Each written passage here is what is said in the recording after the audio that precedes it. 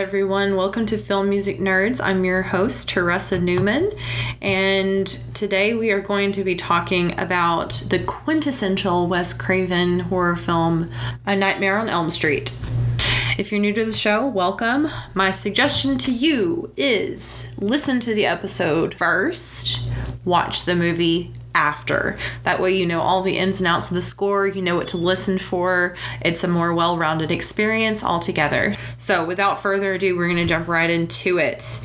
Okay, so we're going to jump right into it.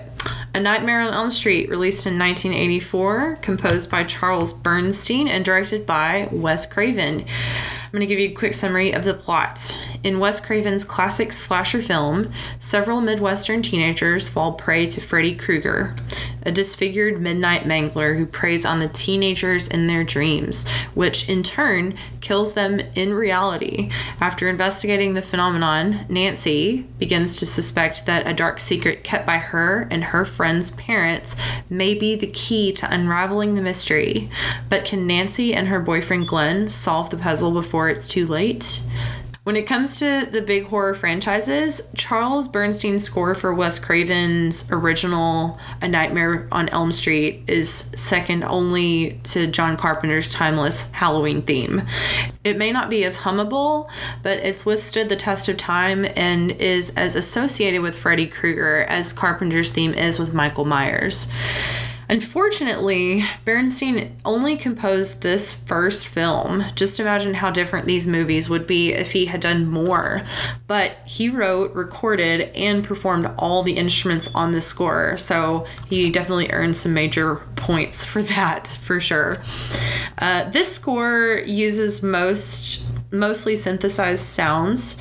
While Bernstein says that he doesn't quite remember what instruments all made it into the score, the list includes a Yamaha DX7, an Oberheim OBSX, a Roland Juno 106, along with a Roland drum machine and small Casio keyboard. Bernstein also came up with a lot of unique ideas for the score, such as processing his own voice through Boss guitar pedals to create some eerie effects. Freddy's theme is overutilized, one could say, throughout the entire film, not only when he is near, but when the characters even sense that something is off. When they feel sleepy, or just like any other kind of moment that will remind the audience that this is Freddy's nightmare and everyone else is just walking around in it. Bernstein constructed a classic lullaby-like melody for this theme and even uses a jump rope chant.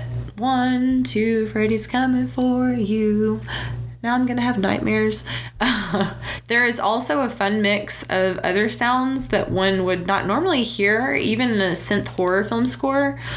High-pitched, bright synth sounds that almost mimic video game sounds or 80s cartoon underscoring, like for the Care Bears. Aside from the main theme, a lot of the chase music and high-intensity moments are set to a very rock-like rhythm and feel, much like the sounds of Genesis or The Police. Think yacht rock, but scarier. The era of synth horror scores is generally always colored by the work of John Carpenter and his score to Halloween.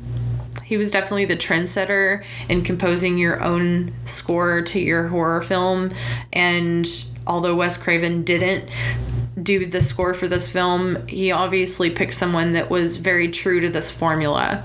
Although this era is definitely colored by the work of John Carpenter, I think that what sets this score apart from Michael Myers' theme and Carpenter's underscoring is the layering of synth sounds and variety of instruments and texture. Also, it is definitely more programmatic, and the sounds and lullaby-like themes make the audience feel as if they are inside the nightmare, as the mixture of echoes and electronic sounds give this film a real surreal edge.